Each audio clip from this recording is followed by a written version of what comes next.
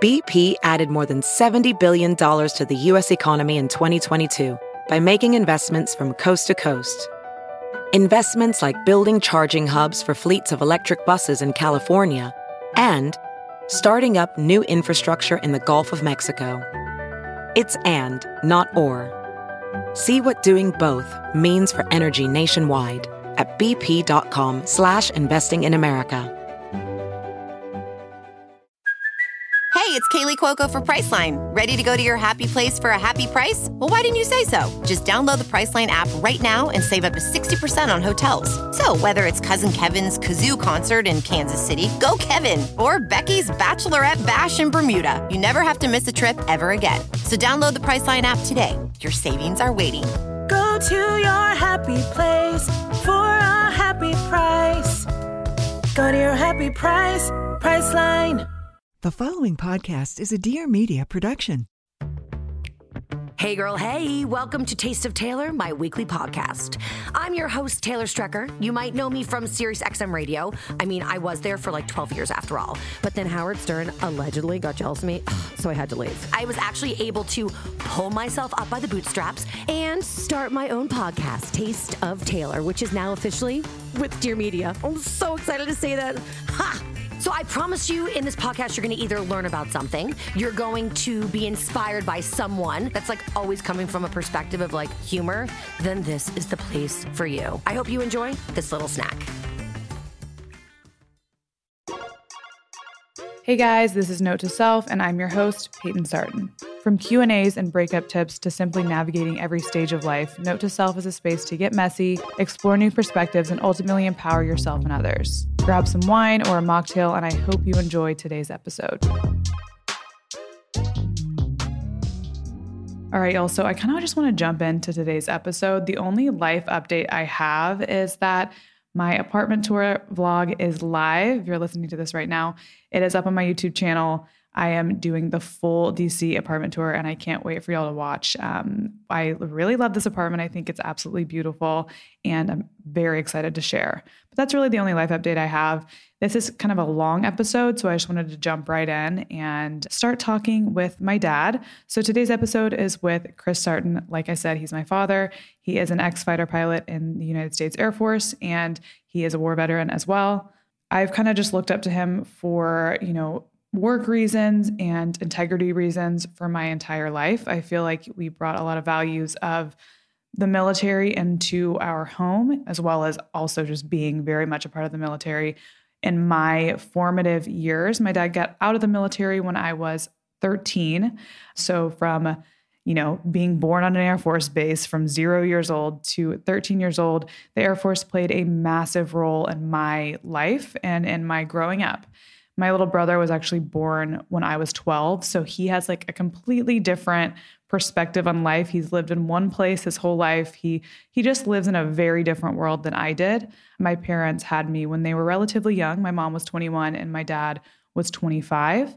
And then my sister later was also born on an Air Force base when my mom was about 24. So we just live in two different worlds, but I thought it'd be interesting to share with y'all a little bit more about the military background. And I really wanted to have my dad on. I actually recorded this before I left Dallas with him. And it's, like I said, somewhat of a long episode. So I just want to jump right in and have this conversation with my father. So let's go. All right. I'm sitting here with my dad. In military speak, they call him the Phantom. Hi, Dad. Hey, Peyton. Thanks for having me. Okay, so I'm going to just get started with my dad. I already obviously told you a little bit about him. So I want him to tell us about himself a little bit, where he grew up, kind of how he entered the military, things like that. Perfect. Tell us about your whole life. As all pilots like to talk about themselves as their favorite subject. So I'll just start off. I was born in Houston, Texas, and moved to Waco. And then my parents got divorced, and I was fairly young. I was 8 years old. And we moved to Port Arthur, Texas, which was a lot different than anything I'd ever experienced in my memories of Waco, at least. Port Arthur was a very blue-collar town, and we lived with my grandparents in the very beginning days, early days, as both mom and dad were trying to get on their feet from being split up. My mom was a teacher. Dad was an architect. Dad lived in Houston, so we saw him every other weekend. But really, it was kind of a struggle, to be honest. Yeah. Growing up in a very lower economic status. Just, I felt blessed to be where I was, but also felt like I had to work hard to get out of it. But very normal elementary school, junior high school, and then high school there in that area. But I went from a very nice, safe environment in Waco to an environment which was completely almost 180 out from what I thought I was going to be in as a young boy, young man. But it actually turned out really, really, really being a big blessing for me, just because I got to see so many different parts of society, whether it be, racial issues, economic issues. I got to see people struggle, and I got to see people pull themselves out of struggle into something they wanted to do, which was a blessing. So that's where I grew up. And then I went to college. I had a short stint at the Air Force Academy, was lucky enough to get into that school at that time. And it wasn't because of anything that I did necessarily. It was through sports and through athletics. And then that changed a little suddenly for me. Well, you played basketball. Yeah, that was your sport of choice there, right? Yeah, it was my sport of choice at Air Force. And just through injuries and through just circumstances, it just wasn't the place for me anymore. I lost my pilot qualification, the ability at least to compete for a pilot slot. I lost that with an eye injury. And then at that point, I decided I think probably Texas A&M was a better choice. My dad went to A&M.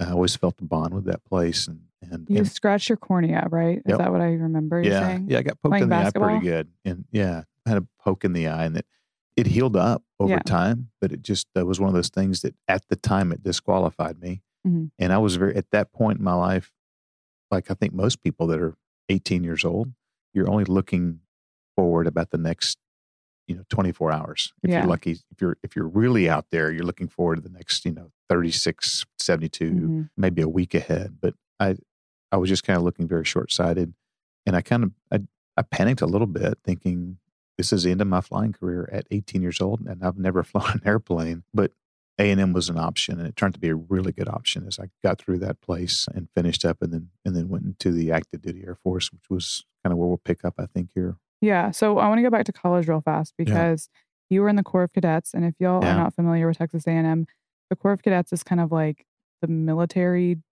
school inside of A&M. And when you leave the Corps of Cadets, that's kind of like basic training, is it not? Or do you have to still go to something? Yeah, no. You kind of go direct into the military? You said it right. The Corps at A&M, it's at Texas A&M, the Corps of Cadets is just an ROTC detachment. It's, and most colleges, most universities across the country have ROTC. The difference between the Corps of Cadets and at A&M and every other ROTC, with the exception maybe the Citadel and VMI, is it's a 7-day military academy. I mean, you are in uniform.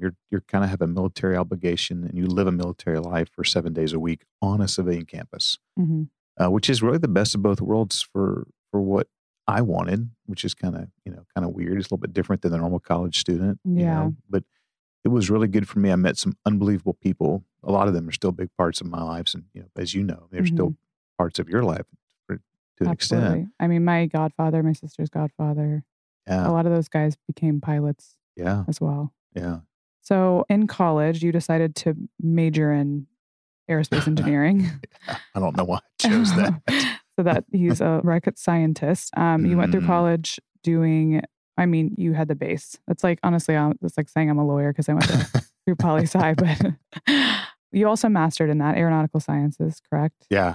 So I like to just note that because I feel like that's a huge part in becoming a pilot, is that a lot of people look at Air Force pilots like they're just kind of a different breed. I think there's a lot of brains behind that. And what makes you good at as a pilot a lot is you're hand in hand with your abilities mentally in a field like that, I think. Yeah. I think it's a huge, at least helps a little bit. Yeah. It was definitely a challenge for me because I was not, looking back, I was the dumbest person in all of my classes for sure. At least I felt that way. I felt like I just didn't catch on as fast as everyone else. And so for me, what helped me with that, I had to work really hard. And at the end of it, when I graduated, which I couldn't believe that I did, I realized that you could almost do anything you want to do if you're willing to put in the work. Almost. There's physical limitations in some things, and some things there's just luck involved. Yeah, hard work wins out. When did you know that you wanted to be a fighter pilot? Because at first, didn't you tell me you wanted to be an astronaut at some point? Yeah, heck yeah. All kids, firemen, right? Policemen, astronaut. Really, being a pilot was not even in the picture of the plan. From a very early age, for whatever reason, I thought I'd be a professional athlete. Mm-hmm. I wanted to be a first dream was an NFL quarterback. I thought I would be the quarterback. And I wasn't a big fan of the Cowboys because my mom was such a big fan. So Mm-hmm. I rooted against Dallas for a lot of reasons. But for You some can unpack that in therapy. that's several years of therapy will help me with that, I'm sure. But as I got older and I realized physical limitations were probably going to prohibit me from doing that. And there was a guy also named Troy Aikman who showed up who was pretty good. Won a few About Super him. Bowls. Yeah. It really was my mom. She said I was like a junior in high school and, still thinking possibly I would be a pro football player. She said, hey, look at this thing called the Air Force Academy and look at this thing called the Air Force. Because none of my family, besides my grandfather who was in the Navy during the war, and that's all he was in. It wasn't like he had a career. It wasn't, yeah. It wasn't even in my near vision or my far vision to be in the military. But once I started looking at it and seeing, of course, a movie came out, Top Gun came out. Did you see the new one's about to come out? Yeah. Yeah, it looks cool. Maverick looks really old, though. I Which know. makes me feel really old. I will say, watching those movies, there's something, we can talk about this in a second, but there's something that's ingrained in me when I hear the sound of jets, Yeah. especially when I see them, because they're just so powerful and they're already cool in general. But there's something, I grew up initially on a military base, and then even when we left living on it, we were on and off the military base all the time. And the sound comforts me. And I told someone that recently, or said something on my story, and they were like, that's like not relatable at all. Usually when people hear jets flying over them, they're like, what the fuck? So I'm excited to see that movie because... Yeah, I'm excited for it. It's been a long time. I think it's supposed to come out a couple years ago, but obviously through all the stuff that's gone on, they've delayed it. But I saw that. And then there was also some other things that happened. The Right Stuff was another movie. And then we had the Challenger, the space shuttle in 86 that lost the lives of so many. It just I really seemed to sink into a desire, like you said, to be an astronaut and to try that. I've always kind of ran toward competition in my life. And I really don't know why, because it still scares the shit out of me. Well, you're a competitive person. It's kind of what naturally pulls you. My sister's the same way. I'm the opposite. It's not that I'm afraid of it, I don't think, because I've been told my whole life, like, oh, maybe you're afraid of it. It doesn't ignite me. Like, it doesn't make me excited. I kind of just want to know why we're competing. Why is this person here? Like, they're bothering me, to be honest. And like, there's too many things to pay attention to. So I've always run towards tackling everything by myself. Right. Because I don't trust anyone else either. Right. So like, I'm not a team girl. Right. Probably why in a relationship, I have to be like actively a teammate of Joe. Because I don't like teams. Because every team I've ever been on, I'm like, what is going on? Like 10 people are on the team. 3 of them are stupid. The other 3 of them are not capable. The other 3 I'm like, I don't understand teams. And I think that's why I've always run away from competition. But you need that competitive edge to be a fighter pilot and to be an athlete. Yeah. And I want to be fair to your audience, be fair and truthful to your audience. We have 3 kids, and the middle child was a college and professional athlete. We have a son who's on his way, we think, to being a college athlete with pro prospects, hopefully for him in the future, if it's what he wants to do. Peyton is probably the most athletically gifted of all of them. And she is amazingly fast. You wouldn't believe how fast she was as a little kid, and sprinting and strong. I mean, not quick. I want to be clear. I'm so lanky. I wasn't the quickest. But once you got going, good night. Fast. You were the fast girl. Fast. So I don't know why competition still scares the crap out of me, but it also is exciting because the outcome is undetermined. Mm-hmm. You have a part in that determination, mm-hmm. and that's fun. Kinda. Yeah, that is fun. That's how I feel about my job, because I looked at my life coming out of college and was like, I could do anything. Yeah. And I was like, I'm single, I'm capable, I'm educated, I have my family backing me. If anyone's going to do anything, it's going to be me. Right. I don't like bureaucracy, things like that. That makes me excited to be like, wow, instead of being afraid of that and what comes with all of that freedom, sure, it's more like, well, shit, I could do anything I want. I could move to Paris and change my name and become a different person if I wanted to. And that's where my fear comes in, kind of embracing the unknown, but being so afraid, which it triggers that excitement. Right. Kind of. Yeah. It's the exact same feeling you're explaining Mm-hmm. is what I think some of us feel toward competition. Yeah. Competing and putting yourself out there in You don't have to be athletic way. It can be in a business sense. It could be in a relationship sense. Well, those are the best people at what they do. I mean, I look at businessmen, they're just competitive. Joe obviously is really competitive. And I asked him, I'm like, why is this something you want to be competitive about? He's like, I just want to be competitive in general. And I'm like, I don't want to work on winning this because I don't care about this. Right. So like, why do you care about this so much? He's like, no, I just want to win in general. I'm like, point blank. There you go. I wish I had it but now I know what makes me feel that energy and excitement. Yeah. It helps that I can apply it to something else. It's just more the unknown is what I apply it to.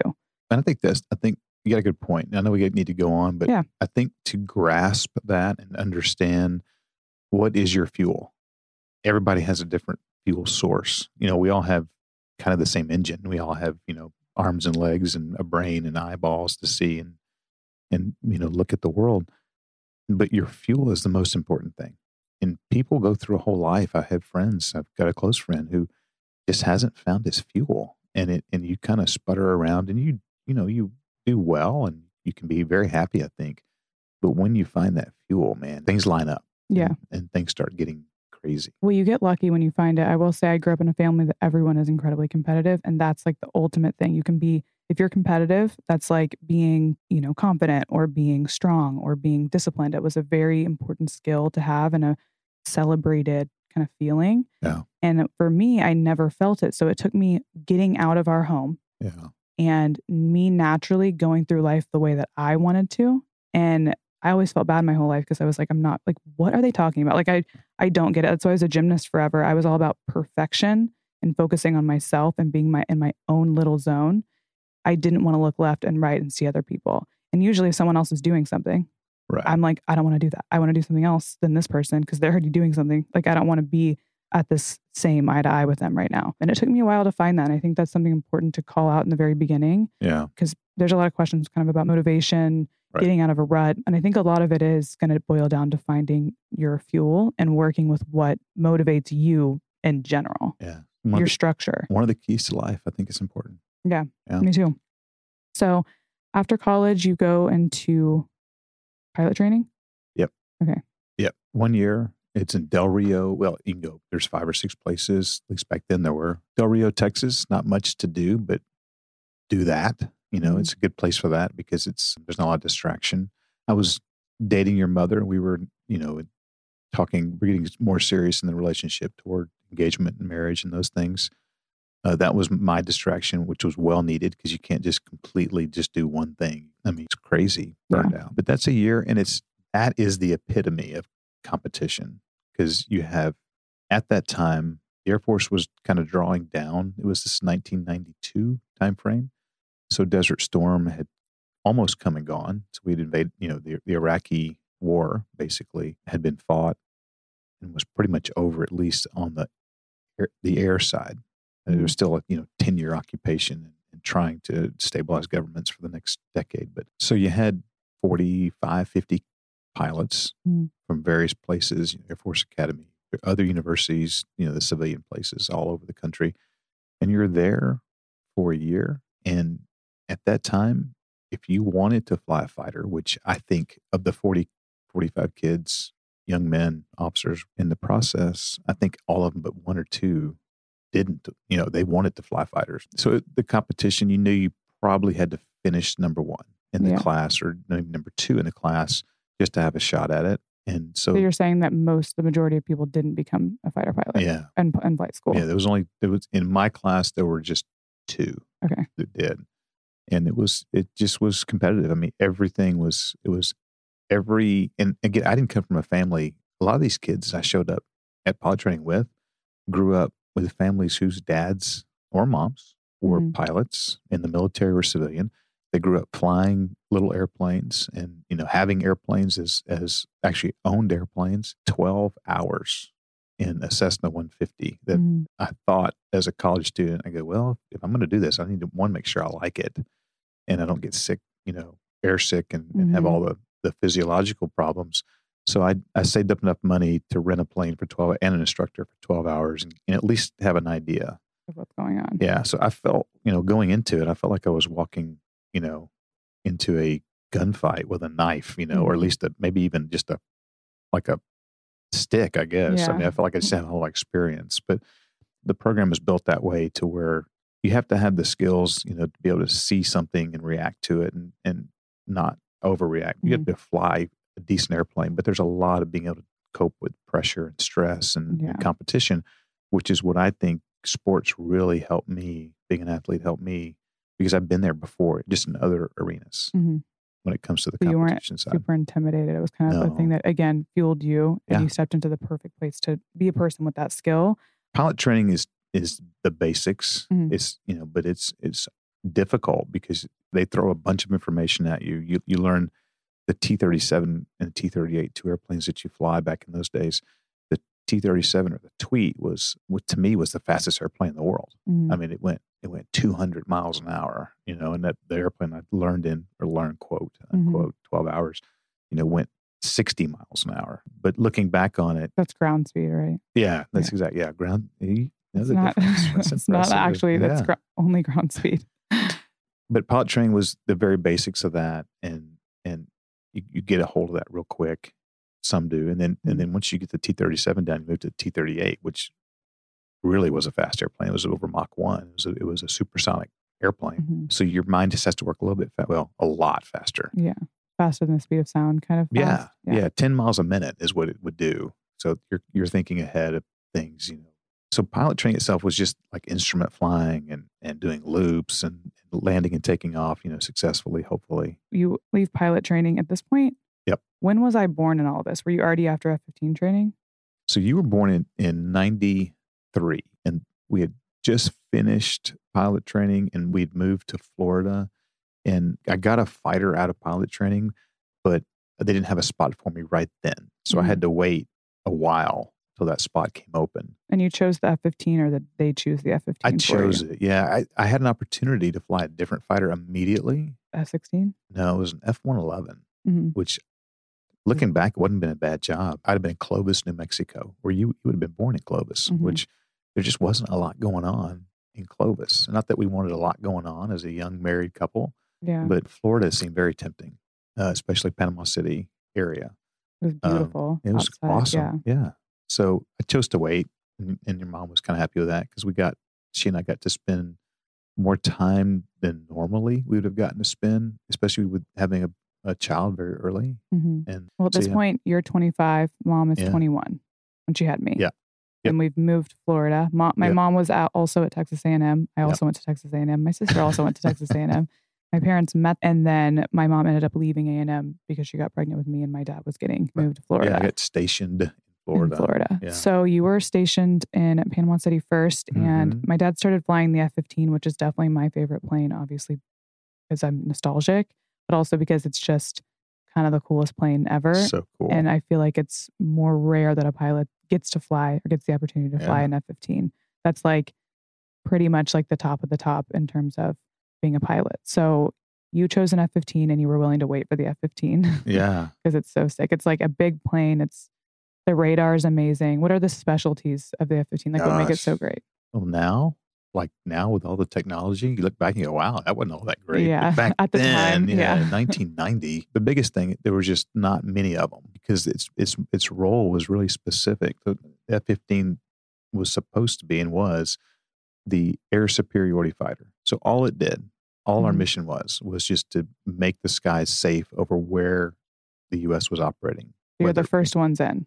First one's in, last one's out, and you don't let anybody drop a bomb or a missile on any of our good guys or gals that are down there doing their job. So air superiority was the role, and it was just really good at it. It was really fast. So I got one day I got one up to Mach 2.23, which was the fastest I've ever personally been, but over twice the speed of sound. And because it was fast, it could launch a missile a long way because that, the speed the airplane's going, and you launch a missile, well, it just additive to the missile. And so it had a long range stick, called a big stick. It had a great radar, which could see everything out there and could make one of the big things about radar. Not only can you detect things at a long range, but if let's say there are two airplanes or maybe 4 or 6 flying close together, can the airplane give you the resolution to see all 2, 3, 4, or 6 airplanes? And if so, then you could shoot all 2, 3, or 4, 6 airplanes with different missiles, that was especially the F-15. It was a force multiplier. So you could be in one airplane and you could theoretically engage 6, 8 targets at a time. Yeah.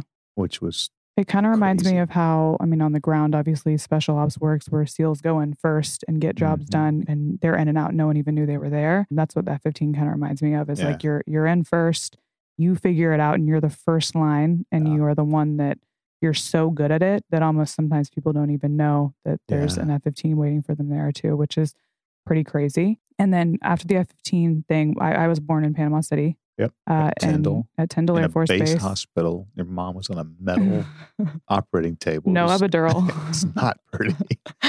And then I would say, 2 years later, we moved to Destin, Florida, Eglin Air Force Base. My sister was born on that Air Force Base. Yep. So I grew up in the Panhandle until I was about 8. We moved back and forth between Panama City and Destin. And my childhood was the white sandy beaches, the clear water. At one point, we lived in a condo and you could hear off the bay the fighter pilots out there. But it was a really interesting way to have my kind of basis of life created because that's the lens at which I saw the world. So after that, how many tours did you do in the F-15? So after Tyndall, which was training, I did Eglin, that's where Riley was born, obviously. And that was about 3 years, a little over 3 years. And then I went back to Tyndall to instruct. And so 2 complete tours and then got out and started flying the F-16 in the Texas Air Guard. Got back home in Texas. So you decided you were going to take a step back from active duty. What parts were you overseas for when I was young like that? Yeah. So when we were at Eglin, my first operational tour, remember Desert Storm 1 was in 91. And then 10 years later, Desert Storm 2. So in between 10 years, and this is kind of a hot topic too these days, there were a lot of no-fly zones. The NATO stood up a no-fly zone in Iraq, in the northern Iraq area, in the southern, and one was called Northern Watch, the south one, Southern Watch, and was deployed 3 times total there. And a deployment is about 3 months each. Maybe it was 4. I don't really remember, but I was in Saudi Arabia a lot, and then it was in Turkey once for the Northern Watch. But we were gone a lot because they needed us. Talk about, it's like a buzzword, the F-15. What it was good at was the word we used back then. I always thought it was kind of a weird word, but it's kind of neat to think about it. But we sanitized the area. Now with COVID, sanitizing is a whole different meaning. But we would go into a airspace and completely clean it out of anything that was flying that we didn't want flying. Yeah, and that was our role. And that was the unique part about it is we're the only airplane at that time that did it. Mm-hmm. That's an interesting way to put. We sanitized the airspace. It's Northern Watch. You're it's like, very military. Everyone's like, okay, that's really scary. It's a little creepy. Okay. So then we went into, we moved to Houston. I was around 8 then. And we were trying to basically avoid moving so much. I think we were going to move overseas at that point, maybe to Japan. Was that what we were talking about, or Germany? Yeah, I was getting to the point where I had to make a choice. There was an opportunity to go to the Air Force's version of the Top Gun school, which is called a fighter weapons school. Like to attend or instruct? To attend it. Okay. And then probably I would have wanted to stay and instruct. So I found out I enjoyed the teaching part of it more than I ever thought that I would.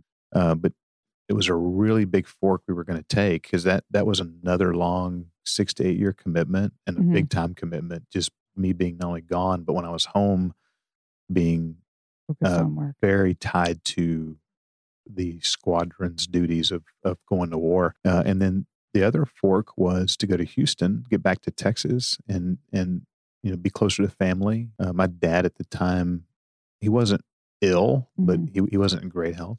And I definitely wanted to get closer to him, and then my brother and my mom, and then Lauren's, my wife's parents, your mom's parents. Yeah.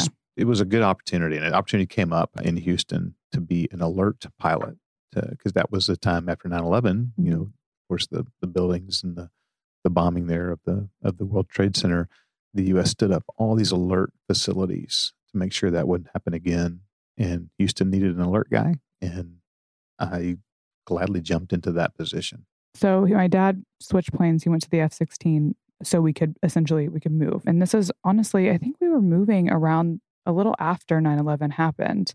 So we thought, you're entering the Air National Guard. You're going to stay at home. 9/11 happens, of course. And then they go back to the Middle East. You went back to the Middle East in F-16, like what, 2 or 3 times? Yeah, totally different role too. I went from sanitizing the area, the airspace, to our job in the F-16 was to drop bombs and protect our troops on the ground by dropping bombs. It really wasn't so much a sanitizing the airspace. It was now taking bad guys away from hurting our people on the ground. Well, also, what's funny, I mean, were you ever jealous of F-15 pilots when you were in the Middle East with them? Were you ever looking at them like, no, damn? You know what? Because you would think I would be jealous, but the thing is in the F-15, by the time I got in it, all the fun had been had. You know, all the MiGs, there were 19 MiG kills in Desert Storm 1. Yeah. And in the 10 years between, there were 0 because the Iraqis were, 1, out of airplanes, and 2, the ones they had, they didn't want to lose. And they knew we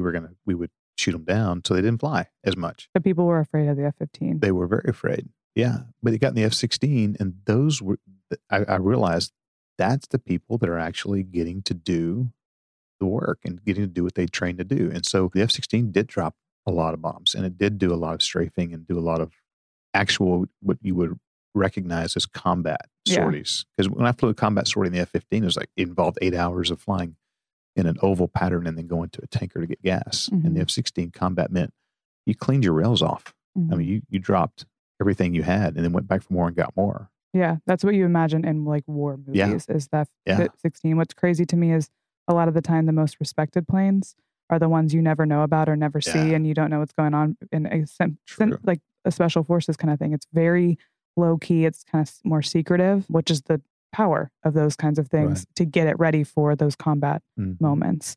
So that happened, and then you ended up getting out. I was 12, I think, when you got out of the military. Yep. So, well, let's go back to sitting alert real quick so we can talk about that. I remember going to the alert shack all the time on base, and that was in Houston. We would go visit my dad because you'd be there for what? Like 4 so days? I'd work 3 days in a row. So 3 24-hour shifts in a row. And so you live there basically. Yeah, they live on this little shack, and they have the planes outside, and it's, I think, 2 guys usually, right? It's 2 pilots and 2 crew chiefs, and then a tech of some sort, radar, weapons. And you're protecting the southern border of the U.S. Yeah, you're part of the NORAD system, the Southeast Air Defense Sector. Yeah. So you, like, essentially, if let's say a plane comes into that area and doesn't identify itself properly. So when you sit alert, there are 2 airplanes ready to go. We call them hot cock. So everything is ready to go. All you have to do is get them, start them up, and go. And the time from alert, klaxon to wheels up, that I think that's probably still classified. They don't want people saying that, but it was a short time. Yeah. So basically, I think also you told me a lot about the kinds of planes you were encountering. There were times where it'd be maybe someone carrying drugs into the U.S. or something, and you would essentially go up, lights out, and get the tail number of the plane, and then essentially just report it to authorities. And they would. So imagine you're flying like a little plane, and there's actually 2 U.S. fighter pilots behind you, completely dark, like you can't see them or sense them, and they're just trailing behind you, and then they just go back home, and there's police waiting for you when you land. Surprise. That's hard to do, especially at night, because you don't want to alert the pilot, because then he's going to go off and do something and maybe land somewhere else. But we'd call it, the mission was to, quote, shadow, which is kind of another cool term. Shadow. Well, that's when your good vision came in. Yeah, my dad had 2015 vision. Yeah, at night it's hard to retell numbers, but we had these things called night vision goggles, which are so cool, and it turns night into day, and you can see everything. So So you got out of the military after all of this. We ended up moving to Fort Worth, Texas. My dad started working for Southwest Airlines. So if you fly Southwest, especially out of Dallas, just know a lot of those guys are not only wearing their Aggie rings, but my dad will walk around the airport and be like, "Oh, hey!" And they're a bunch of old, essentially F-15 and F-16 pilots. Squadron reunion, wherever we go. Yeah, it's like these guys are that old dorky pilot who's flying your plane is like. He was been a really sick He was once pilot. a really badass dude.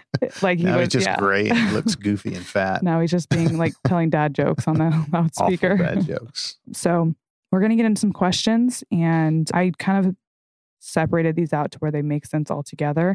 There were many repeat questions, so I just kind of worded them to include the questions if there were close ones. And I thought we'd start with more career-based questions first. Okay. So the first question is, how did you know that you wanted to be a fighter pilot. We kind of answered this when we're talking about becoming a fighter pilot, because essentially this person is kind of saying, like, how do I know what kind of career is right for me? Yeah. Good question. And I don't know if you just get lucky. And my dad said this because I have a younger brother who didn't know really what he wanted to do until much later in life. But my dad always said, if you know what you want to do from a very young age and you're pretty certain that's what you want to do and you kind of feel it, that it's a fit, you're blessed. Mm-hmm. He says, you're already way ahead. And then I had a real close friend who said, if your avocation, meaning your hobbies or your hobby, is the same or actually is your vocation, then you're blessed. Mm-hmm. And that's so true for me. And again, I stumbled into it. NFL quarterback, plan A, plan B, something competitive. Oh my gosh, Top Gun, or oh my gosh, the movie The Right Stuff. Okay, I think that's where I want to compete in that arena. Mm-hmm. And it wasn't that moment. I can't go back and say, oh, that's when it was. I could just say I just fell into it. Once plan A shut the door, plan B was going to happen because I didn't have a plan C. Mm-hmm. It was just B, and I had to make that work because, again, kind of going back to where I came from, I had to make one of those two plans work, and I just got lucky. Well, it's also, again, what kind of lit you up, I think. And for me, with my job, had I not explored other options than what I told, hey, you're going to be good at this, you should do it, being a lawyer. And I look back at that every day and I see, friends and people who I know who are lawyers. I'm like, shit, I would have been really good at that. You'd been really good at it. But it wasn't what ignited me. I think after I went to college for poli-sci, I studied government, I studied sociology, I just started becoming very disillusioned. And when I lost that kind of naive feeling that I could create justice in the world, because you don't really have that much control in a system that's that big and that powerful, I lost that part of it. And instead of just being like, well, I've been wanting to be a lawyer since I was 12 and I really would be good at it, instead of doing that and doing what everyone wanted me to do, which was go that route and do something that had already been, drawn out for me. Parents want their kids to be doctors and lawyers. I understand. Your generation of parents wants that. Yeah. Your parents' generation wanted that. And I think had I done that, I think a lot of people do that. Even if they lose the luster early on, they're like, well, I already committed so much time and energy to wanting this. And my biggest thing was I was really happy that I tried something new. And I did something that I just enjoyed and kind of took up a hobby. And then for me, that's when I realized I wanted to do it. And I was able to kind of have a mitigated risk moment when I went out to LA and interned and was like, I'm going to dip my toe in this and see, because I was ahead in school and I was just like able to do it. And it was risky because I was missing, I was going to be a little bit behind when I got back, but I had to try. Yeah. And I feel like the biggest thing you can do for yourself is, even if you feel tied to something because everyone around you wanted you to do that or expected you to do that or has been talking about it, it's been amped up your whole life. Right. You can't just, move towards that thing because of the background that you or your family has doing it. Mm-hmm. I mean, you have to move towards what you want, because at the end of the day, it's your life, and it's you just got to focus on and honor what you enjoy, I think. Well, I think the question was answered, and how did you fall into that career? How did you find that career? But let's take that point, because I think it's important, if I can. Are you okay with talking a little bit about this? So, your story is very different. I think your path that you forged ahead, because it was unconventional. I always tell everyone when they ask me, inevitably when you fly with people, when I go on a job and a trip at Southwest, I'll fly with a young first officer or an older first officer, and you talk about your kids, and they ask, what do they do? And I say, well, my oldest is an influencer. And they look at me like, because they're my age. Yeah. Like, what is that? How is that a job? Mm-hmm. And so when I describe it over the years, I've been now doing this 18 years in the commercial airline business. That makes me feel really old. It makes me feel really old, especially when I'm flying with kids that are young, just starting out. But when I describe your path, it becomes more remarkable every time. And I always tell the story that you relate to us about your education at your high school, your middle school, elementary school. I went to a really amazing, at one point after we were done with the military, we moved to a little bit of a ritzier place. Yeah. And I was put into a school that was built for kids honestly, if you didn't have my kind of mindset, it felt like a normal school. But if you had my brain and the kids that were like me, it was something that fostered independence. Totally. And it fostered, you were supposed to have your own path and you're supposed to be confident in your own skill and taking it into the world and doing something different. I mean, they do the typical thing every time you graduate. They're like, all the jobs y'all are going to have are not invented now. And that's what you said. And y'all are going to invent them. And for me, sitting in the audience, there's some people that are like, all right. Me and my friends, my friend Emily, everyone were like, okay. Like there was nothing about it that we were like, oh, seems like a lot. We were just like, oh, well, yeah, obviously. And the school built that into my mind. Yeah. I think if someone who was more competitive or more interested in kind of being excellent at something, it's a different kind of brain. Because I think that if you're like that, maybe that school wouldn't have hit you as hard. You would have been like, well, I'm just like going to school and maybe it wasn't as good in physics or it wasn't as good as in this. Yep. But it was the opposite of regimented. It was independence. It unlocked your world and unlocked your potential and didn't paint you in this box of Peyton is going to be a lawyer or a doctor or you could be who you wanted to be on your timeline. Which is, and if that, by the way, was a lawyer, they said that's fine. A lot of kids' parents had had their own law firms and they were doctors or some of them, one of our classmates owned hospitals. These people were like next level though. They're like sports teams owners and things like that. But I went to A&M after that, which to me was more for people who wanted competition, who wanted excellence, who were like, here's the set of things I need to do and I'm going to be the fucking best at it. Traditional. And I remember going to A&M and I had so many out-of-body experiences where I'd be walking to class and there's so many kids around me walking and I would just picture all of them walking through little tubes to go to their direct new future. And they're all lined up. And there was something visually about that I would go on campus and be like, I'm so freaked out. And then I was studying sociology. So you're studying the psychology of groups and you're just like, oh my God, and you're studying politics and you're understanding the foundation of all of this and state schools too. You're like, I don't know. I felt like I was, on psychedelics and normal life. Right. I was like, what is going on around me? Yeah. But my private school education in high school was probably the best thing that ever happened to me. I agree. Beyond. And it was way harder than college, to be honest. Yeah. Which I think the challenge was good. Yeah. Was really good. But it challenged my whole worldview. And I think that laid the foundation for allowing me to try new things that worked for me. So when I thought, okay, what do I want to do? I didn't think, all right, I need to be the best at this. It was more like, what do I want to do? Like, what makes me happy every day? And now I sit in my apartment every day by myself. I don't think about one other person. There's some competition in what I do, but I don't ever feel it. Like people will be like, well, she did this and she did this and she copied me. And I'm like, that never occurred to me a single time. If someone copied me on something, it doesn't come into my mind that that's a bad thing or that I need to do it better. Yeah. It's a true essence of an innovator, someone who's these days everybody points to Elon Musk and he's kind of the same way. I mean, yes, he's ultra competitive. Here's the thing. I think he's both. And I think the really good people are both. I'm more like, I steer away from it because it just stresses me out for no reason. But the people who are both and who can find the fuel in both of those things, I think that makes, and who can see things structurally from a bird's eye perspective, which is an understanding essentially of sociology and people. I think that's a beautiful thing. But I think that you need to know, again, what we said was what fuels you. And then you need to have the ability to risk, because of course you could have gone to pilot training and failed. Yeah. And you wasted time and you wasted some money, and that's a mitigated risk. You're like, oh, I think I'm not going to fail, but I have to take the risk. And you're never going to do anything you want to do without risking. I risked all of my time in my 20s. So it could have amounted to nothing. Yeah.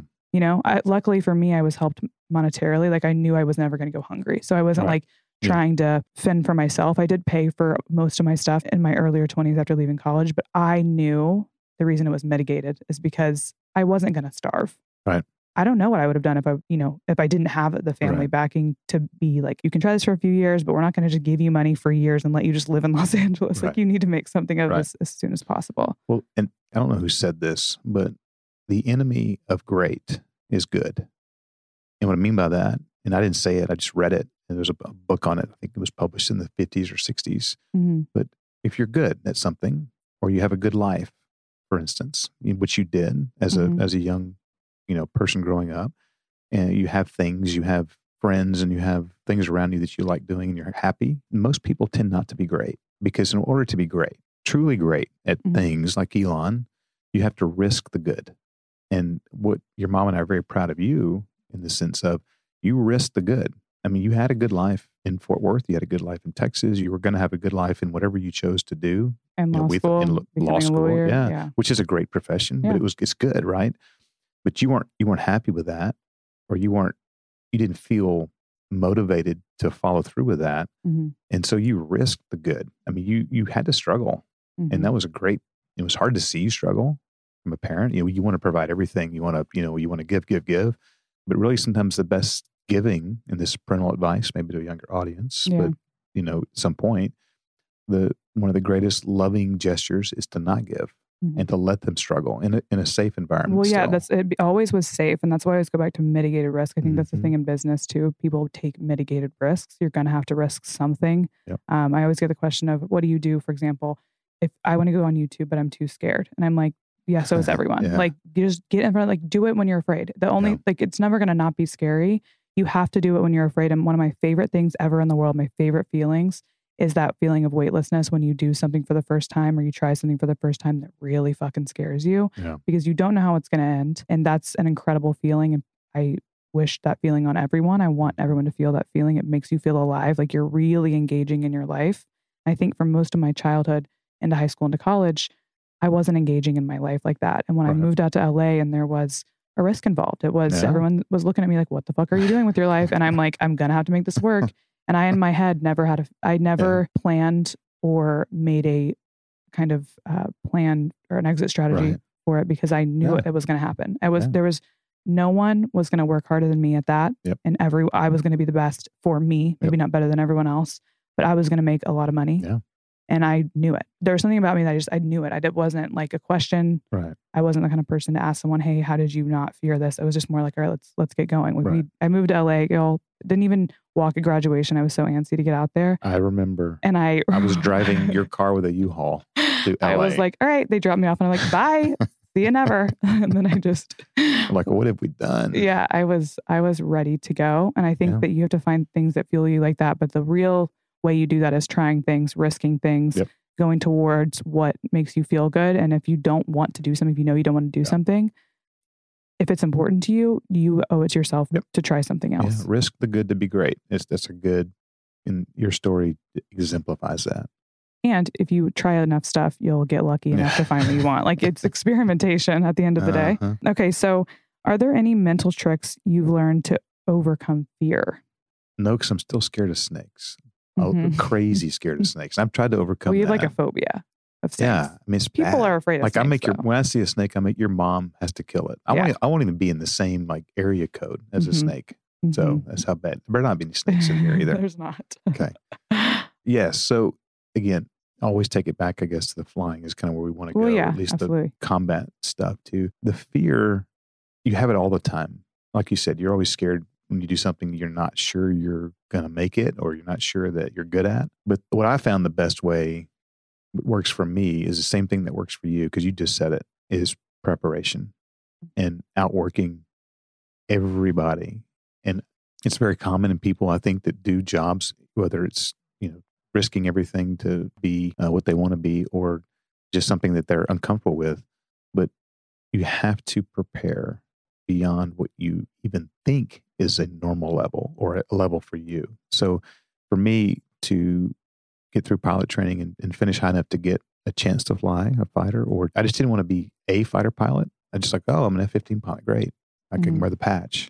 No, I wanted to be the best one ever. It's kind of, looking back, it's kind of a weird thought, but I think that's you're like wired that way. If you shoot for the moon, you'll land among the stars kind of thing, where you're just kind of like, I'm going to do this. Even if you don't become the best ever, you're really up there. Right. And part of the whole process is just the preparation for it. You're still going to be nervous and scared when you strap on the airplane and go out and fly a sortie, whether it be training or combat, but you're so prepared. I remember getting into, when I was in F-15 training, there's one sortie, it's one mission that kind of, if you pass that one sortie, you have a really good chance of not washing out and going on with the program. And I remember strapping into the airplane in that particular sortie. It's you versus an instructor pilot, and you're starting off on the defensive side. He's behind you, and your goal is to not get killed, simulated killed. And it was a very high washout ride, very highly busted ride. And I just remember getting in the airplane and being nervous the night before, not being able to eat, having kind of the upset stomach and not sleeping well, and then getting into the squadron that day and being nervous in the briefing. But once you got in the airplane and once the canopy came down, and people experience this, a lot of your listeners will as well. It's just an overwhelming calmness. And when you feel that come over you in a stressful environment, you're prepared. It's the times when you don't study enough for the test or you don't prepare enough for a meeting or something, to where the chaos, when the canopy comes down, you feel a little still restless and ugh, I'm not quite as prepared. And I never wanted anything I could do, any preparation or any knowledge or any advanced training before an event limit me or be the reason why I didn't succeed.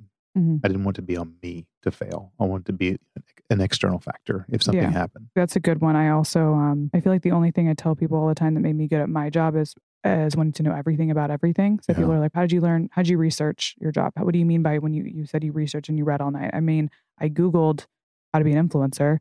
And then I went from there and read every single article about every single facet of the job for hours and hours, to the point where I couldn't sleep. I was up till 3 a.m. because I just didn't want to stop learning about website design and building a newsletter and new stuff on Instagram and new stuff on YouTube, and teaching myself editing and teaching myself, when the podcast happened, I did everything myself for the podcast too. I always do everything myself, which makes me comfortable with research, because if I don't have this whole setup, if I don't have a sound engineer or anything, I can do this already on my phone mic if I want to, because I started there. Like I already did all that stuff. And so I'm now comfortable when I walk into a setting like this, which could be somewhat, even it's just us, it's kind of intimidating. Or when I'm a guest on a podcast, I'm like, I'm actually calm. It's going out sometimes podcast when I'm a guest, it goes out to millions of people on these bigger shows. And I'm like, I'm not nervous anymore. Right. I know my shit. I'm comfortable. Yep. It's a different kind of fear, obviously, because your fear would be in that situation more physical too. Like you want to make sure you're not only are you succeeding, but you're not, crashing into the ground or anything. Is that bad? Not great. So I think that's a really good one. Preparation that's the key, and remaining calm. And here's the thing though, because my thing was, okay, just remain calm in it and act like you've been here before, get yourself confident. But I didn't really think about the thing that leads to that calm, which would be the preparation. So if you're doing something, learn everything about it possible. That's another thing. Like all my friends who are wealthy and incredibly successful in business, they don't only know everything about their own business, but they know everything about everything. Like my guy friends who make a ton of money, they know everything ever. I'm like, okay, well, then that's part of us being a guy. You think you know everything and you'll just make stuff up. Well, they just know information. I'm like quizzing them. So like, what about this? And they know all the information. Make sure you fact check them. Yeah. We're not as smart as we sometimes espouse ourselves. You can, whenever someone's successful in business, I'm like, okay, I trust you kind of. Yep. But knowledge is really the key to everything. So the more you know, it's just going to be easier for you to succeed at literally anything. You could apply that to any job that you have. And it takes work. It's not given to you. It's not simple. You have to. No one can, when people know it. Yeah. When people come and ask me how to be an influencer, right? I'm like, well, I've been doing this for 6 years. It's been a fucking every single day thing. Unless I was like having a drunk fun day out with my friends on a Saturday. But the next day, and by the way, on those days, my friends are all influencers. We're talking about being influencers. Under the influence. Yeah, under the influence. That's a dad joke. Sorry. I immersed myself in that world so much, and I learned everything over the course of 6 years. So it's hard for me to answer that question sometimes with people. And I'm like, first of all, just fucking figure it. Like, if you're going to ask me, you're already losing. Go figure it out yourself. You have to self-educate, or you have to educate, through school, things like that you go to. But your 6 years of work for a normal person is like 12 years of work for someone. Well, because of the amount of time. And you eat, sleep, drink, live this for so long stuff. And the same in my business as well. And your mother, that's how she raised her children. She, every inch, every day was for you guys. Yeah. And we could say we're a little obsessive because everyone in our family has something, except for Brooks. Brooks is way more chill than us. He's Dominican. Yeah. He's more like Joe. He's like Joe. He's more like Joe. There's a thing in Major League Baseball. A lot of the Dominican players are just like out there having fun, and they're the best on the field, and they're so fun to watch. But they're just like so chill and relaxed. And Joe's similar. But Joe also says like he doesn't get nervous on the mound because he knows his stuff. He trusts his body, and he becomes, it's adrenaline and almost like an inner calm. And I think that's That's kind of standard across the board for anyone I know who's good at their job. Okay, so let's go to how do you handle high acute stressors in the moment? Let's say you get a really like something actually scares you in the plane. Well, if it was a snake, it wouldn't be all that pretty because I would be running. You don't handle that. I would be out the door with a parachute or jumping off there. Again, it feeds back to, are you really an expert at your job, or you just say that you're an expert? Mm-hmm. And so do you know what you're supposed to know? And have you trained to be prepared? It goes back to being totally prepared. So when something happens in the aviation world, it's not good, that you have to intervene, or bad things could happen, further on down a timeline. What naturally occurs, and I'm sure it does for everyone else in other facets of life, but when you have complete preparation and you have done the work, when something doesn't go as planned, like Mike Tyson says this, and I think it's funny because I had him on a flight one time, and he's awesome, by the way. Mm-hmm. He was the most cordial human being. Mike Tyson flies Southwest? Yeah. Wow. Well, he's fallen big time. I mean, he spent a lot of money, had fun apparently. Yeah. But he and his wife flew, and I was a huge Tyson fan as a kid, but Mike said, it's pretty philosophical. He says, everybody has a plan until you get hit in the face. Mm-hmm. And so basically he's right. He's saying that you can be prepared and everything as much as you want, but when you finally have something happen that you don't expect, how do you respond? And for the way I think what works for me is I just slow down, slow everything down. And I tell the guys I'm flying with too, you have a briefing you have to give before the first flight with someone. And I say, the most important thing that we're going to do today, if we have something go wrong and we have to make a quick decision, is we're not going to make a quick decision. Mm. We're going to take our time and go slowly, methodically. Because I don't know about you, but when I think or I say something quickly without thinking about it, or I do something without thinking about it, it's usually pretty bad. Mm-hmm. Or it's usually not what I'm supposed to be doing. Yeah. But when you slow it down and you let time just kind of put the world on pause for a second, and you say, let's think about this and rationalize it. And of course, in aviation, you don't always have time, may be a constraint, but everyone has a few more seconds. So I would say just take more time and trust your preparation. Mm-hmm. I always think I get asked a lot too about the fear of the unknown, because with my job, especially in the past, people are like, what are you going to do when that's not a job anymore? I got that question a lot. I came to the conclusion that I deeply trust myself, and I am the person for this, and I'm reliable, and I'm smart, and I'm quick, and I can think about things on my feet. And it took me a long time to be able to admit that to myself, because a lot of the time, especially in women, we're not supposed to be confident like that. Mm-hmm. I believe it. So when I'm in a situation where something bad's happening, or if I am in one, I'm like, who more do I trust than myself? I'm the person to get this done. So that's, again, I guess with the whole preparation, but a deep, deep trust for my own skill. Yeah. You can fake confidence. You can fake it to other people. They go, that person looks really confident. You're just a mess inside. Yeah. But you can't fake confidence to yourself. Mm-mm. And you can feel that too, I think, with people. I feel more comfortable with people like that because my grandfather's that way. My dad's that way. I'm used to men being that way, which was an interesting thing when I started dating, because I can see through it immediately, because I'm like, well, it's not really the quiet confidence that I'm looking for, or that I respect, kind of. It's interesting to see that after growing up with people like y'all. So what's the most scared you've ever been in an airplane? Every day. Well, now you have so many people on a plane. Yeah. Let's go back to let's say, Air Force times. Now. Yeah, Air Force days. That ride I was telling you about, that one mission where I had to do well to get past that ride, that was scary. But it was, again, when you start the process and the canopy does come down, you feel calm.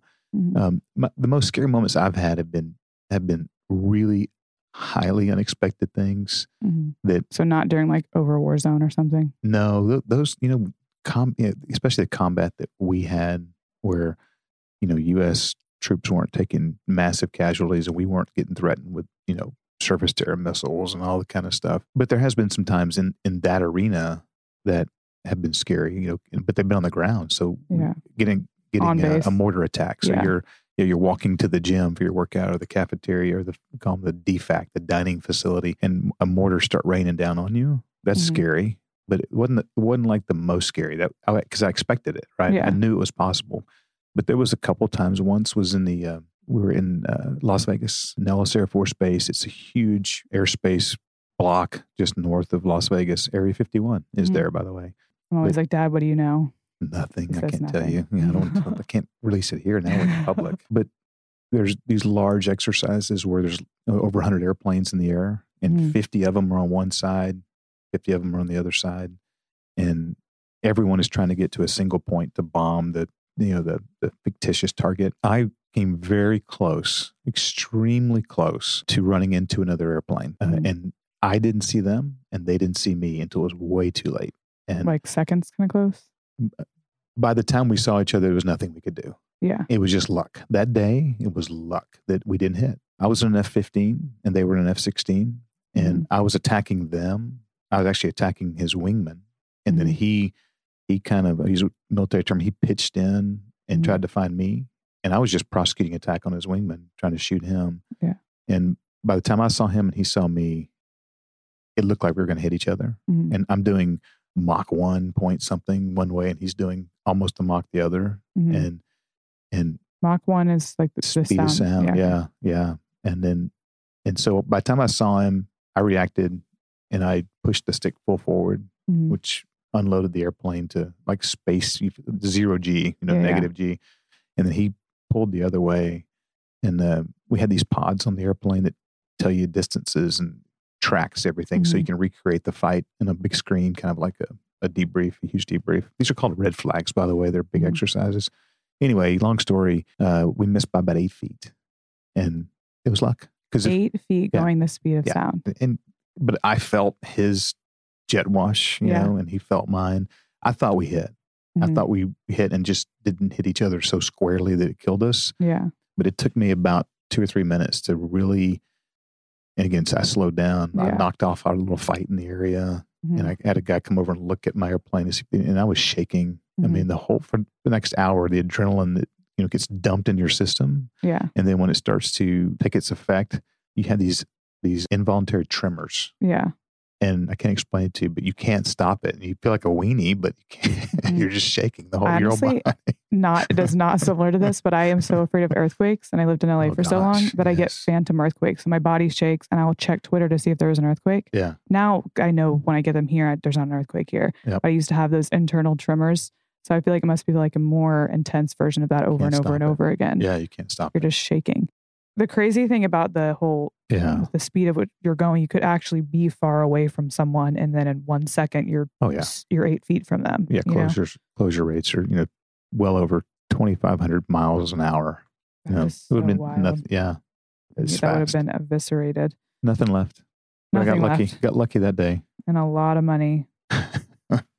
True. Going up in flames. True. Okay, so let's move on to a couple relationship things. Okay. Do you have any advice for military marriages? My husband is in the Air Force, and we're 22, living in Okinawa. Have fun. I mean, the big thing with the military is it really broadens your horizon. You can go do things you never would normally do. Like your mother and I chose not to really live in Europe, but we could have. That would have been really interesting. That'd been cool. But I think I would have hated it at the time, but I think now when I look back, I feel like it would have almost triggered the same thing in me that my high school experience triggered in me, where it just opens your lens a little bit more. And I think that's what I really needed for my brain. And that's true. And, and the question is a great question because one, the person asking it, thank you both for your service to the country, because it's something that is so precious and I mean, it's so self-giving to do that for your country. And here's the thing, the fighter pilot or the SEAL or the Army Ranger, they get a lot of credit for that, but it's the wife or the husband who's not doing that job. It's zero credit. Or even just enlisted guys who make things happen. You know what I mean? People behind the scenes in the Air Force and the Army and the Navy. Yeah.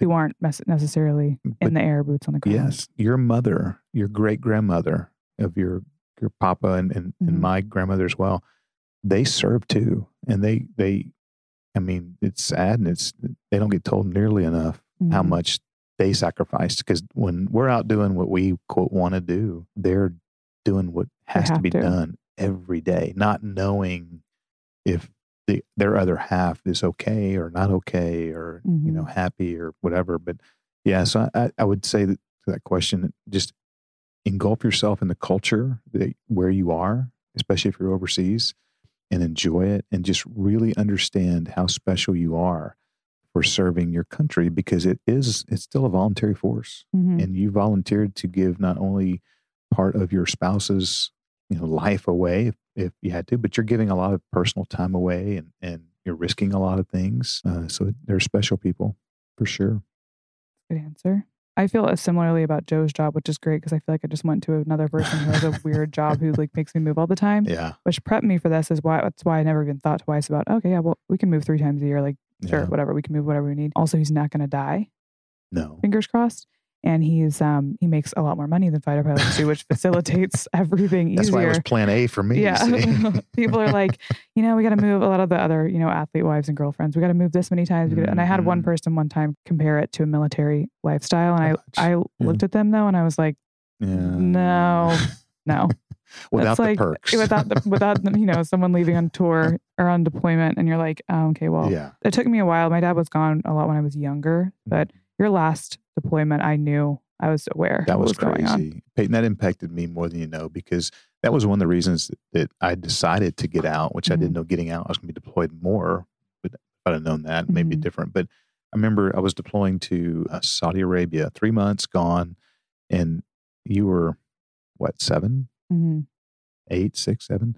You stayed up almost, because I hadn't done anything to pack or get documents together that you need. And so I spent the night right before I was going to leave doing that. And you stayed up at my side all night long. Yeah. And it was like, wow, she really doesn't want me to go. And that was really, it was cool as a dad. It was hard. It was, I was kind of wanting you to go to bed and have a normal life, but I enjoyed the fact that we could spend some time, because it was just me and you. Everybody else was, asleep. And Riley was like 3 or 4. Yeah, I remember stayed up all night. That feeling. I remember I was just sad that you were leaving for so long, I think. And it was the only time you start forming memories around that time. Yeah. But then when you went to the Middle East, when we lived in Houston after that, when you were in the Air National Guard, the last time I think you went, I was 11 or 12. It was 12. Well, Brooks was over Easter, I think. It was over a holiday too. Yeah. Well, and Mom was pregnant with Brooks. Yeah. And she was bedridden, pregnant. And I was just there. You were the help. I was just like 11 years old. Like, okay, I got to walk Riley to school, I guess.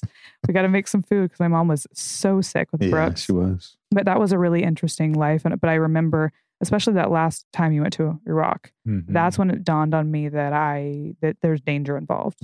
Because we really didn't talk about the dangers or anything. And we knew, what was going on, but we didn't speak about that kind of stuff until I was old enough to be like, oh, that's war. Okay. Yeah. What? Like, we didn't speak about it like, oh, you're going to war or anything. Right. Which was interesting. So yeah, when people who are, athlete wives and girlfriends, one person mentioned it to me once. It's not a big deal, but I remember sitting there and being like, yeah, no, it's not that. I see where you're going with this, but not really. Okay. So how did you balance career and family? I didn't do a good job of it. I knew that was going to be your answer, and I was hoping. But here's the thing. I think the reality of the situation is in my experience, we also lived for your career. My mom, by choice, pretty much, she chose. And she's the reason it happened, period. We didn't choose that. We just thought there was no choice involved, but you're too young. You're like, all right, well, this is, everyone does this. This is the life we live. I didn't even think about not living that lifestyle, but I think we all had to pitch in our own work or our own sacrifices for you to do that job, the moving and the, whatever. But it was a unique way of growing up. It was a cool perspective. And again, when I look at Joe, sometimes I'm like, okay, well, I will sacrifice moving and doing all this stuff because your job, it just makes sense for our little unit that we're creating, right? So if you make more money than me, fine. And I have freedom of where I can live, then we're going to move there. Right. Like, that's just better for our unit as a whole. But I think that it didn't even cross my mind to not do that. And I didn't think that it was weird at all because of the way that I grew up. Yeah. That's true. I didn't think about that, but you're right. I mean, it's the same thing. You've seen that template play out somewhere else. And you just think about the unit. I mean, we were like, it wasn't necessarily what my dad wanted to do. It was what he wanted to do. But at the end of the day, it was what we did. Yeah. We were in the military. We were a fighter pilot. Yeah. Family. Yeah. So we were a part of it a lot. So I feel like balancing career and work in a traditional sense didn't happen. Yeah, it was normal. We were normal in our group. Yeah. But our group was abnormal amongst other groups. Yeah, absolutely. Yeah. Okay. We're getting more into maybe like romantic interest for your daughters. What's the biggest red flag that you look for in a man that your daughters bring home? He drives a van, first of all, with no windows, right? And a mattress in the back.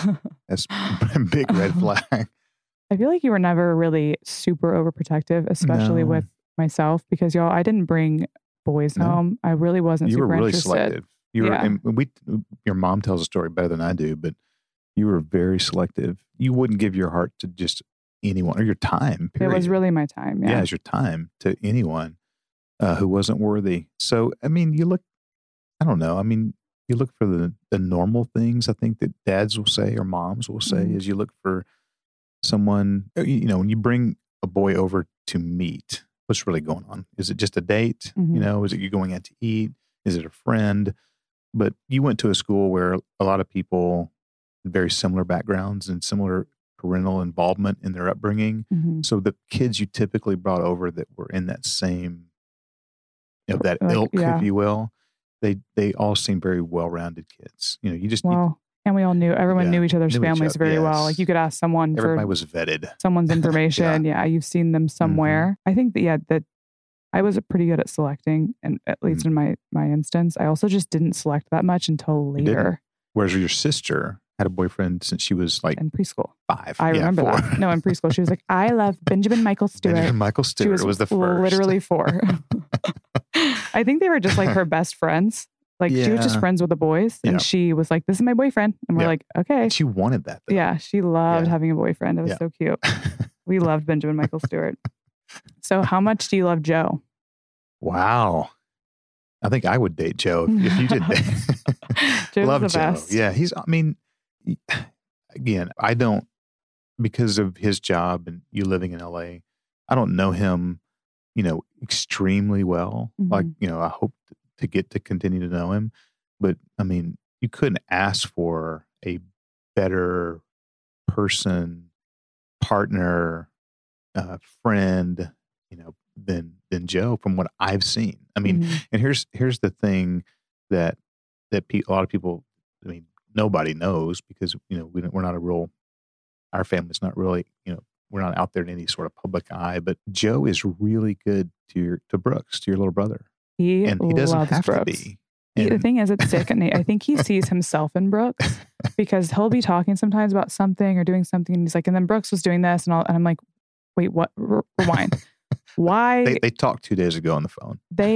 Yes. He was like, your brother FaceTimed me today. I was like, Brooks has to FaceTime me. And I said, no. What are you doing? But the big things, when you meet Joe and you're around him, just for the first 30 seconds, kind, compassionate, soft-spoken, confident. He treats you well. You know, he's extremely respectful of not only you, but, you know, your mom and your dad and your grandparents. It's just, in these days, he's the throwback, kind of, you know, from, especially in his work, because a lot of professional athletes just get, because their time is spent, you know, in a very high performance arena. They have high performance out of arena stuff that they do. Joe doesn't. He's very much the kid next door, and he's humble. And that's the one word. The one thing I like about, you know, him away from being, you know, your boyfriend, is his humility. Yeah. And how you wouldn't know about him from him. Yeah. And that's cool. Well, he comes from a family of excellence. So in his mind, he's like, oh, this is normal. But that's the same thing as you saying, I was the dumbest person in my, you know, rocket science classes. Joe will be like, he's like, yeah, I'm on the Nike roster, but like, I'm the worst one on the Nike roster. And I'm like, Joe, you're missing the point. You're on the roster. Yeah. Like what? He's exceptionally young. He's very much like that, but it's because he grew up around people who are amazing at what they do. Yeah. And their expectations were high for their family. And that's, well, you can't underestimate how important it is for, you know, to see Joe, but then to see where he came from. You just go, well, first of all, wow, that family is amazing. And whatever their mom and dad did, and then their grandparents did, should be, you know, you should write a book on exactly how to do what they did to have what they have, because it's pretty amazing to have that much success in this world in one lifetime. And every single one of them. Several generations. Yeah. All right. So how would you describe Peyton at age 10, 20, and now? And what has changed, and what do you think has stayed the same? Well, 10, 20, and now, the one thing that's still there from 2 months is fiercely independent and fiercely passionate about what I almost say what she wants, but what she feels is right and just. You know why I wanted to be a lawyer. Yeah, exactly. That may have been great. But at 10-year-old Peyton, you were so, well, you're gifted in so many ways. Obviously, you've got a big brain. You didn't always know that, but you did, and you do. But extremely mature for your age in the sense that you were highly organized. I mean, didn't you have like a notebook by the time you were 6, and you had you had files, and every file had a tab that was typed out exactly what that was going to be? Yeah, I was a queen of taking notes. I also planned my day out in 2-minute increments to optimize everything. Yeah. What else did I do? That's it. Optimization is probably the word. I optimize everything. I do too much optimization. Now I have to stop optimizing at some point. Floppy disks. I also love those. I would take my floppy disk and like write out Word documents and save them as if they were a notebook. I was a big also, I'm going to write it in the notebook and then put it online on the floppy disk. Right. And then that was going to be, so I had two things in case, the house burned down and one of them was gone. And I'm like, nothing is that important for me to be, 7. You were backing up software before they backed up software. Yeah, I was you had a business. So you could have been McAfee or Norton or something. I was backing up software and data. But no, you were always, meticulous planner and organizer. And even to this date, you and I, we get disagreements. Mm-hmm. You could always argue your point. And you were arguing, at that time, you were arguing with a 35-year-old man or a 31-year-old woman, your mother. I'm literally 10. And you could bring us to our knees with your reasoning. And at the very end of the argument, we're like, Peyton, you're so right. How were we wrong? Well, not really, because what would happen was the argument would just go on forever and ever because I was not giving up. And to the point where even if my mom was like, you're going to be grounded if you say one more thing, I'm like, one more thing. Actually, and she's like, I'm going to keep grounding you. You need to have her on because she can bring out, and your listeners want to hear it, I know, but she will bring out some stories that show your tenacity in what you do and the person you are. So yeah, 10, 20, and 30, you're tenacious, you're persistent, extremely organized, uber talented in all the things, that of course mom and dads think all their kids are so talented, but you really are in those ways. And, I would say some of the not so good things that come along with all those things you do is a lot of times you don't take the time to stop and smell roses and truly enjoy the moment of the moment. And I'm horrible at that. I'm all about, let's check that box. Let's accomplish the next thing. And your mom's like, well, why don't you just sit back and enjoy it? Have a glass of something, have a drink and eat and enjoy what it feels like to be in the moment. I think though mom never vouched for that statement, like kind of in the world, because she thought, she looks at you, what you're doing. She looks at my grandfather, what he's doing. Yeah. It was always excellence overrode everything. Yeah. And I was thinking about it the other day. I'm like, damn, why am I so anxious? And I'm like, okay, because you don't have an anxious kid and then try to jam excellence down their throat, because by the way, their anxiety is already making them think that. You don't have to convince them to not be lazy. Like their cortisol levels are insane. You were never lazy. We could not ever. You always had every homework assignment done way in advance. You always had. Oh, the first day I had homework. The first day I ever had homework, I remember that day because I was so excited. I was so excited. And I all I remember, and again, I probably have to unpack this in therapy, but I'm like, why am I not okay in life? Like I realized in the last, few years, I'm like, I need to relax. And I'm like, oh, it's because we celebrated excellence so much, but some kids don't need that. Some kids need, hey, like it's going to be, chill. It's going to be okay. We know you want to do everything right now. You want to go to law school at 8. We get it. I bought an LSAT book when I was in high school. You did. The excellence was a huge part of us. Yep. And I think at 20, I kind of started internalizing that. And then now, the thing that's changed, I think, in my opinion, is I've opened my world up a lot. Completely. At 20, I was kind of an idiot, though. Yeah, well, everybody is. I mean, everybody has those times. But again, going back to the 10, 20, and 30, and what I've noticed at your age now, because when you get to you're getting close to 30, which makes me feel really old. I know. And I am old. I'll be 29 at the end of the year, guys. And so then, and it's a big one. And then, Peyton, the days are going to go a lot faster. The older you get, the faster the days they're go. Already going so fast. Yeah. But you're, what I've noticed about you, what your mom and I have talked about, and we appreciate, is you are now taking more time, at least our perception is, to enjoy the times, as opposed to just the time being an obstacle for you. I got to get through it, get to the next thing. I wish there was more time to do all things. Now you're appreciating the time for what it is. Well, I think that's what happens too when you work really hard for a really long time, and you start making enough money, because I was not making enough money to live the way that I want to. Right. I couldn't save. I couldn't invest. I couldn't do anything for years and years and years, literally until last year. Yeah. So when last year hit and I got that, I started seeing that income to where things weren't dwindling my bank account faster than I could spend them.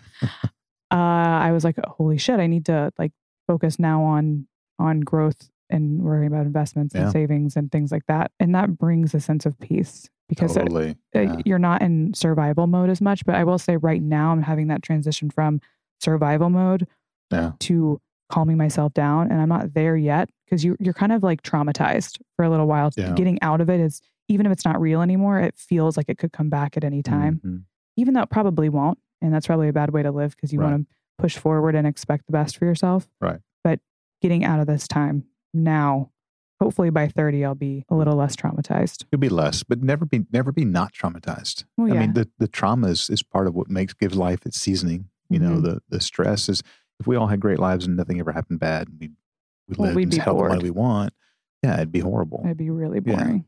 Yeah. Okay, so we have 2 more questions. What is the biggest life lesson the military taught you?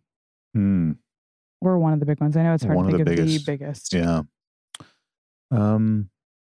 I think it ties into what we just talked about. Strangely, that question was right after the one about appreciating the time. So I think what I learned with the military is that, and we talked about this whole conversation, was I just wanted to be the best that I could be. And again, I knew through competition and things, you don't always have control of beating everybody, but with that process, or with that vector, that map going that way, there's collateral damage. There's things you don't do well. And the things you don't do well are what you live with the rest of your life. And I'll say that, you know, all the plaques and the trophies and the awards that you get along the way, they end up sitting in a box right now in an attic. And it's the people that have to endure some of the times that you weren't there, or even when you were there, you weren't truly mentally there. Yeah, you're nodding your head a lot, like you know what they're saying, or you're with them at a certain time in your life, but you're not truly engaged. And those things that you don't realize until you get older, and it's called maturity, I guess, because we all race through life only to retire and find out we should have. There's, again, a famous quote. I don't know who said it, but they said that youth is wasted on the young, and it's true. Yeah. I mean, if you could experience and be mature and have all the knowledge of how to truly appreciate people and a few things, but mainly people in your life while you're young, when you could do it, when you have the mental faculties and the physical ability, and then when you get old, then you wrestle with all the other stuff. Life would be better if it was reversed. But yeah, I would say that what the military taught me simply was to value not only the time, but the people in your life, your closest life, your family, more. Stop racing through life trying to get to the next thing. Yeah. The next thing is right in front of you. That's a good application for literally everybody. Everybody. That's what I'm trying to deal with right now. And again, most of my life, I would say my younger life, which I count as my life, but my life really started for me when I was 17. Yeah. My brain started working what made sense to me when my life started making more sense. And I was idle. And then at 17, and I was in my little cage of a golf course community. Box. Yeah, right. Couldn't act different than everybody else. You were socially ostracized really easily for literally anything. Yeah. And then going to a college that I loved because my family went there and I met my best friends there. Yeah, I loved the football games. It was fun to go out and stuff. But the way the school approached things was not for me. I felt not only idle, but restricted. Yeah. And that was something that I started realizing I wasn't engaging in my life. And I needed a quick change. And when I moved up to LA and was like, fuck it, we're going to do this. Yep. I started engaging in my life. I started engaging in everything. So I was engaged in my life, but I was disengaged most of the time with our family and with a lot of my close friends. And now it's kind of a return to, I'm engaging in stuff, trying new things. This podcast was an experiment at first. My brand is an experiment now. But now I'm returning, even at 28, to engaging more with family and friends, especially my close friends from college who I've not given enough time to. But it takes a little while, I think, you have to engage fully in work and stuff and the things you think you want sometimes. And then you have to, on a shorter scale than what you're talking about. It took you a while to be really engaged in this. And then you come out of it and you're like, well, shit, I should have been engaged in these other things. I think you have to give yourself grace too, though, because you couldn't engage in both of those things at the same time. Nope. There's no way. I always tell people you're becoming more of a human being since the day you left the military. You just become more of a human. Yeah. Like my dad started talking to my friends. I was a robot. Yeah. In college, my dad started like talking to my friends and they'd be like, my friends who have known me since I was like 12 would be like, your dad like had a conversation with me. And I'd be like, Yeah. He does that now. He's really talkative now. He's all grown up. He's a very talkative guy. Okay, so lastly, what advice would you give your younger self? I'm assuming it's on those lines. Yeah, same thing. I think the process is what it is on that. To do some of the things that you want to do in your life, you have to focus on you and be very narrow-minded with your time and your energy and your effort, which leads to all those things we talked about. But yeah, I think the biggest thing would be to understand from an earlier age just how it is important it is to slow down and truly appreciate and engage with and build I think in our family we all have really good relationships, but they could be deeper, they could be more fulfilling, they could be more, they could always be closer, always. I feel like we fall in the middle ground because whenever I talk to people about their families, some people are super close. Like they call, my friend Kelsey calls her mom 3 times a day. Like they're constantly talking. And then you have families who are more estranged and who are more like, well, we don't speak. Yeah, like, or, he's around, but like, we don't really, not super involved in each other's lives. Maybe some family members are, some aren't. I feel like we kind of fall, in the middle. We're not like ostracized from each other at all. Well, I think we're spectrumized too, because I think like I was on the spectrum of not being engaged, and doing other things. And your mom is always engaged. And so that was brought, you average it out. Yeah. We're always kind of in the middle. And I think that's because we have people in our family who are that way. Well, and then I left and went to LA and everyone was always together and I was very disengaged for 6 years. And everyone not only was engaged physically, like my grandparents live really close to us and they're not as much as my dad with his grandparents, but my grandparents I would consider to be a second set of parents. Yeah, for sure. I'm very, very close with them. And they were always as my grandparents, and then my nuclear family and me always gone for 6 years, plus going out to LA in college and oftentimes staying in College Station for the summer times and stuff like that. Yeah. But I think that social media or technology makes us like more connected as well. It's easier. But by far the lesson or what the life has taught is that it's the relationships that truly matter and everything else, although you have to go through it and experience it and do it, the sooner you recognize, hey, it's the people, stupid, the not necessarily the easier life, but maybe the more fulfilling and the more at peace you'll be with everything. Well, that makes sense. I know that Joe and I always talk about how we're both happy that we hadn't met anyone or hadn't met each other earlier on in our lives because we might have been more blinded by there were guys that I really liked when I was younger. And once I moved out to LA and stepped foot there was in my head, there was no time. There was nothing. There was no amount of time I could give to this person that would help me have a relationship. And so Joe and I are always saying it's cool that we tried really hard for a long time and we're both still in our jobs and actually doing better than ever. Right. But we did all of that back end. He's in the minor leagues. He's going, staying in places for months and months at a time, traveling every single day, getting paid nothing. Yeah. He's like, I couldn't have supported a relationship. So I think we met when we valued relationships. And that for both of us, that was our late 20s. You were able to do kind of both of it at the same time, though. You and mom had me. Yeah. And you were 25, right in the middle of it. Yeah. And it was hectic. And that's the thing is, and I had a pace that I had to do what I did. And your mom had to be a mom and still be a wife and still be in the military. She was in the military as much as I was.